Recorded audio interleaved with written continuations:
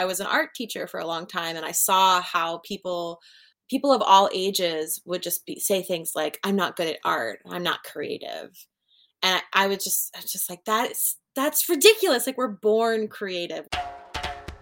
La la la la la, the things you want to do. La la la la la, the things you want to do.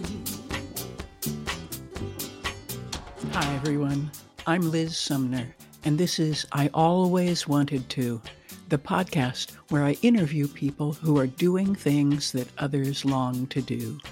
What have you always wanted to try? Someday I will heed the call and sail off into the blue. Someday I will bag it all and do the things I want to do. La la la la la, the things you want to do. La la la la la, the things you want to do. Hi everyone. Listening to Catherine Monahan talk about ceramics got me thinking about my own creative pursuits. Their world is tangible. The clay is gritty or buttery. Catherine talks about the physical elements in it and the way you work it to make all the particles align. Listening to them describe the qualities of the material made me realize that I create in a much more abstract way.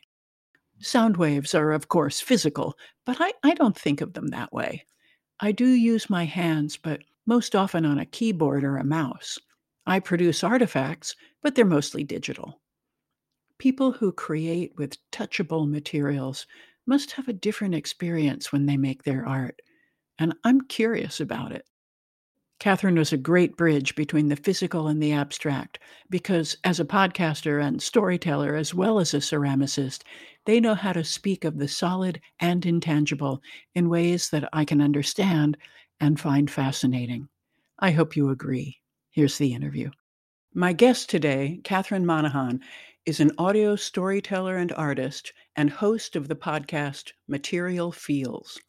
When I listened to their episode from October on ceramics, the description of the properties of clay and the whole firing process, I was captivated and I wanted to learn more. Welcome, Catherine. Thanks so much for having me, Liz. So tell me how you discovered ceramics. Well, ceramics kind of discovered me in the sense that I was not expecting it. I didn't even know what the word ceramics meant. I was 13 and I had signed up for a painting class. I was a freshman in high school and I was really looking forward to being in a painting class. And I had this grand plan of being an art major and being a painter. And the class was full. So I got put in a ceramics course and I didn't even know I was like, what is ceramics? That sounds weird. And what am I going to be working with? And I was in the class with somebody who ended up being one of my best friends in high school. And the teacher was fabulous. Had so much personality and I loved it. And I just fell into ceramics for the rest of high school. That was like my thing. I've listened to the last couple of your podcasts, and you go into really fascinating detail about the fundamentals of clay. And I want to definitely send people to Material Feels so they can get the whole thing. But can you give us a taste of the kind of detail you talked about? Sure. So I explore the material, like our relationship to the material in the sense of pressing into it and moving it and rolling it out. But I also go a little deeper and talk about like the microscopic makeup of the material and how the different particles in it line up and why wedging it is good, which is when you kind of knead it, and how it transforms with heat through the firing process and what glazing can do. And I actually learned about this over the course of the 20 years that I've worked with clay. And it wasn't the kind of thing that I was even interested in when I was a teenager or even in my 20s. But as I started to you find ceramic studios and you are a member, or maybe you're a kiln tech, or you volunteer and do work trade. And so as I've as I've explored the world, I've had lots of different kinds of mentors and I've learned more and more. And there's just, it's like peeling back layers, like there's always more to learn about it. And I think when you spend so much time with the material, you begin to get acquainted with it as if it's a best friend or a lover or a family member. And so, yeah. And so the particulars begin to be important and fascinating. And so I do in my show, I do explore like down to the molecular makeup of the material to how you can push it and how it can be wacky and weird. And that's stuff that just like through quality time, it begins to be, I think, fascinating. I can imagine that somebody can learn how to make ceramics without knowing that kind of detail. But what else? I mean, you said that it helps you get to know the material. What other things? Why is it important to know the fundamentals before you start working with or as you are working with the material?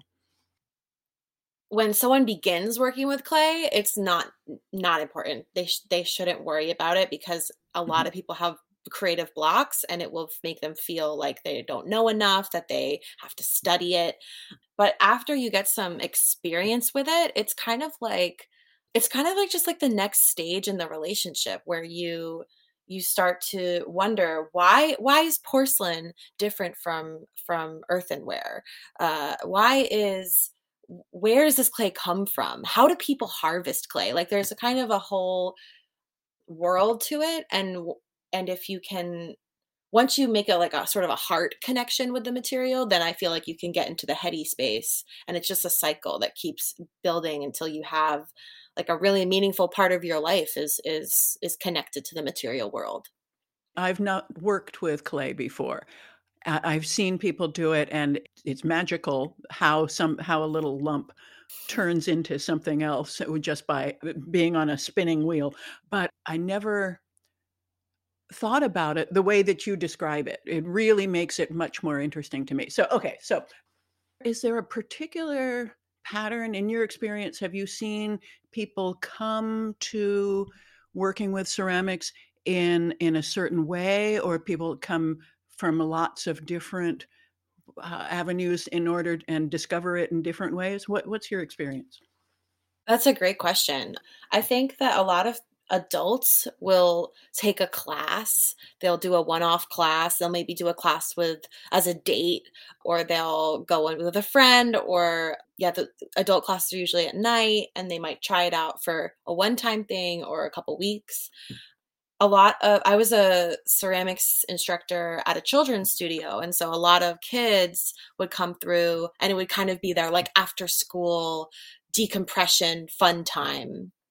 And some people like at the ceramic studio Merit Ceramics in Oakland where I'm a member, when I'm like chatting with other members, some people they're making amazing things that they started 2 years ago, 3 years ago. So it's not the kind of thing where like I've just always had clay in my life since I was 13, but I don't think you really need to do it for 20 years to be good at it. I mean, maybe that might be a controversial thing to say, but I really think that you can dive in and then if you love it and you do it a lot within a couple of years, like you'll be making stuff that you're proud of. I love that. When I talk to other people in the studio and the that I'm a part of, a lot of people picked up ceramics during the pandemic. Oh, And yeah, so they were able to come into the studio and everyone was wearing masks and it's well ventilated and not a lot of people. So the pandemic actually opened up some awareness where people were looking for connection, looking for something to do, and looking for a way to create that felt safe. So that's one way that people have found ceramics recently.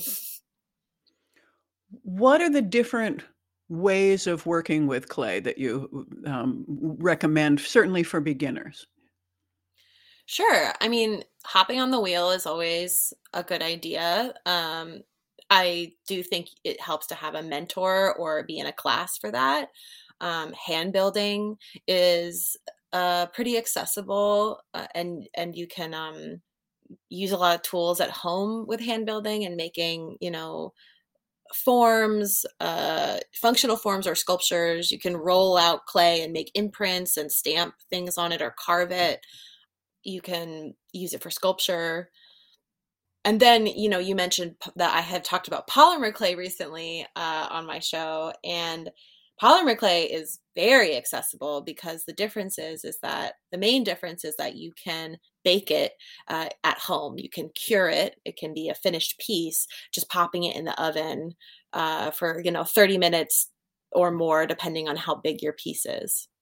Amazing. So is there a particular type of clay that's easier to start with? If you were going to do something like to make bowls or vases or something on a wheel, what's a good way to start? That's a good question. There will be like descriptions of clay where you can see how much grit it has. And grit is basically like little particles of sand that make it more structurally sound and firm to throw with. But the challenge is that some people, when they get on the wheel, their hands behave differently. So one person might love throwing with soft, buttery clay, and their hands it just works. Maybe they have a more gentle touch.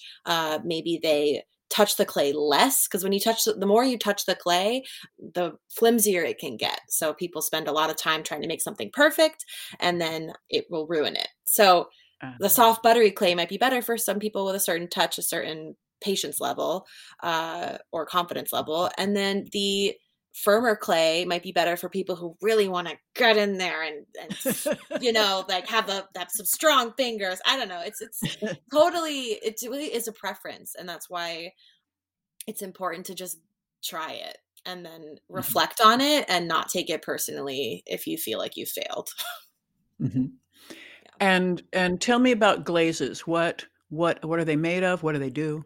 Glazes contain silica, alumina, flux, colorants, and modifiers. And basically, all that you need to know is that you dip your piece in after you've fired it once. You put it back in the kiln. It heats it up to a very high temperature, and the glaze becomes liquid glass around the ceramic and makes it the ceramic piece and makes it food safe and stronger and shiny and beautiful. And you can dip different glazes in. You can do wax resist, which is when you paint wax on the piece and then glaze it. And the places where you painted wax will not get glaze on them. So you can create patterns. There's lots of ways to experiment. I have a belief that it's hard to know exactly what the glaze is going to look like until after it's been fired. Is that accurate? Sometimes glaze can be finicky because maybe your hands, maybe you got some other glaze on it while you were glazing. It can react differently to if the kiln is loaded in a certain way and it gets hot like it's fired at a certain way. Like the way of firing it can change how the glaze looks. And then how many times you dip it. You can dip your piece twice, 3 times, 1 time, and that will change the color. But a lot of studios will have test tiles where you can see what something will look like, and then it's kind of like you have a general sense. However, there are potters and ceramicists that like glazing is like a science, and they figure it out and they test and their pieces come out the way that they expect them to, because they really put a lot of time and energy into that aspect of it. And why is it that sometimes things explode in the kiln? Things can explode in the kiln because the kiln could have been set to the wrong settings and fired too hot or cooled too fast. They can also explode in the kiln because there are air bubbles inside of the greenware is what we call it, which is when it's like you've just made the piece, it's dried, and you're ready to cook it for the first time. So if there's air bubbles inside that expand at a rate greater than the way that the ceramic is or the clay is expanding, then it will explode. And is that something that a more experienced potter can feel in when they're creating something, that they can see that there would be air bubbles? Yeah, there's reasons when an air bubble is inside, it's usually because someone has been has like when we wedge the clay, the point of wedging the clay is pressing it into a pattern where all of the particles align and it's easier to throw or work with, but also to push out any air bubbles. And so if you don't wedge correctly or you like accidentally, squish in and add bubbles, that's usually where that occurs. Yeah. And so it's not, I wouldn't say it's very common Mm-hmm. once people have a sense for the clay. And when you're throwing, you can feel an air bubble and then you just pop it Oh, yeah, with a pin tool. so I know that you have many artistic pursuits. So where does ceramics fit in? And tell us about some of the other things that you love to do. Yeah, sure. Thanks. That is true. For me, ceramics is kind of like a home where I might have a connection to a studio and then I might move or start a new job and I don't have as much time to make anymore and I might not throw on the wheel for like 3 years. I think that was Hmm. like the longest I went without throwing on the wheel. But then I always come back to it. I always find people who have a studio or people who throw on the wheel and I can like nerd out with them and feel connected and also and get access to the studios. And so it's kind of like a home that I come back to. And I've just always made art throughout my life. My grandfather was an artist and he taught me how to draw at a young age. And it's always been like my favorite subject. And so, yeah, I draw and paint and I write and I am always making things. So I think in the array of my creative practices, it's like clay is how I kind of center myself and come home to myself. And it's not as much how I like craft art and show it to the world. Like I don't do that as much actually with clay, which is why sometimes it can feel like awkward talking about it because it feels like this just sort of like friend that I hang out with throughout my life. But I don't put him on display that often. Huh, interesting. That's really interesting. Okay. So what do you put on display?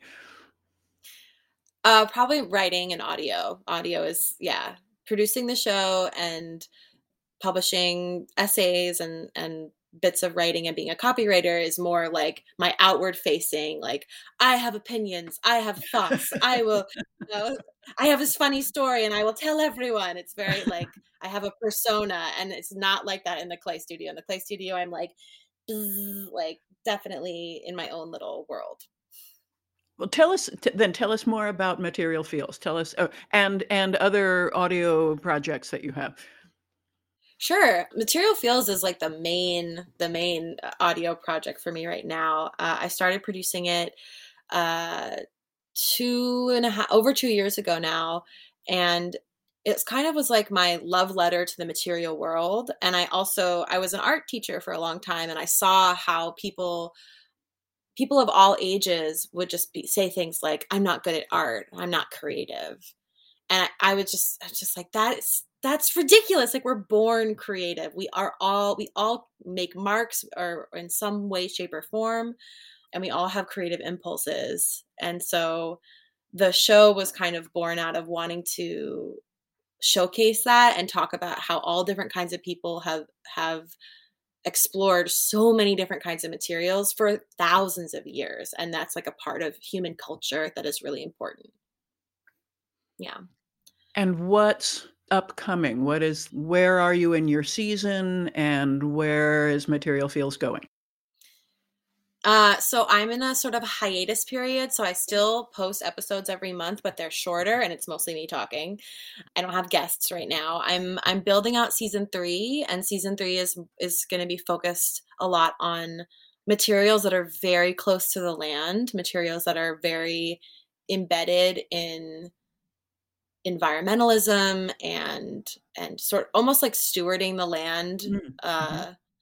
in a way, and how humans and the land and materials from the land are like can be in a symbiotic relationship, and that can look like a creative practice. And I am looking for a home for the show, and I'm also thinking of applying for grants. Like I just season 3 kind of is I'm producing it right now, and I'm going to push it out into the world when I feel like I can have some support around it. So the dates are to be determined? Yeah, I would say sometime in 2022, and I'll just keep on posting my hiatus episodes, 15, 25 minutes a month of some kind of exploration of the material, but not my traditional 60-minute documentary. And what's next for you outside of that? I am looking to continue to create in audio. I think art and audio is a really beautiful overlap, and art education. And so I'm just going to keep pursuing projects related to that where I can either speak about it, write about it, or help other people create content that is aligned. And where can people find out more about you, about Material Feels, about how to support future projects of yours? Yeah, that's a great question. Thanks. So Material Feels has a website, which is materialfeelspodcast.com. You can also find it. We have a Patreon, so it'd be patreon.com/materialfeels. And we have Instagram, we have social media, and you can find me. I have a website. It's called cxmproductions.com. So I call myself CXM. The 3 letters, and then productions.com. And I will put all of those links into the show notes. Do you have courses of your own online available or not? I do lead workshops. I've led a handful of workshops, and I have curriculum that where I talk about the creative process of building an audio piece using like art techniques. And so it's blending art and audio, and that's the kind of thing that I set up case by case. So I don't have you can't like sign up online, but you can email me. And if you wanted to do something with your organization or with your class, I create a class that is tailored to the group. All righty, that sounds good. I will make that information available too. So, Thanks. what, if anything, would you like to say in conclusion? I think that, if someone's looking to start out and work with clay, I think the most important thing is to just show up, just go and get your hands in the material. And think if you struggle with feeling confident in creative endeavors, or if you're really hard on yourself, I would encourage you to like go with a friend, have really low expectations, like just be like, I want to do the thing and I don't need it to look a certain way. Just set yourself up for success in the sense that you will feel safe. Because if you're feeling like you have to perform, if you're feeling like you have to do a good job, that is not, I don't think that that's the best way to approach it, because the clay will respond to you. And if you're like just exploring and centered, you're going to have a nice experience with the clay. But if you're pushing the clay to do something that you're not ready to do and the clay is not ready to do, you're going to be frustrated and feel like I'm bad at this. That is really beautiful, and I don't do tactile kinds of art. I do more ethereal, auditory kinds of things. But you're making clay sound really attractive, so that I might put my hands in some. Thank you so much. This has been absolutely wonderful. I love the way you speak about it. Oh, thank you. I feel very privileged and grateful that I have had so much quality time with a handful of different materials. It really is a gift. And I think that when people are holding themselves back from exploring a material, it's like a disservice to themselves. Like if you have any inkling that you might want to try it, like I think you should go for it. That's my philosophy. I completely agree. Yeah, I know. I've been reading about you on your website and listening to some of your episodes, and I think I just love what you do. I think it's so important. Thank you. My thanks to Catherine Monahan. You can find out more about Catherine, Material Feels, and CXM Productions in the show notes. I invite everyone to write and tell me what you've always wanted to try. I'm Liz Sumner, reminding you to be bold, and thanks for listening. La la la la la, the things you want to do. La la la la la, the things you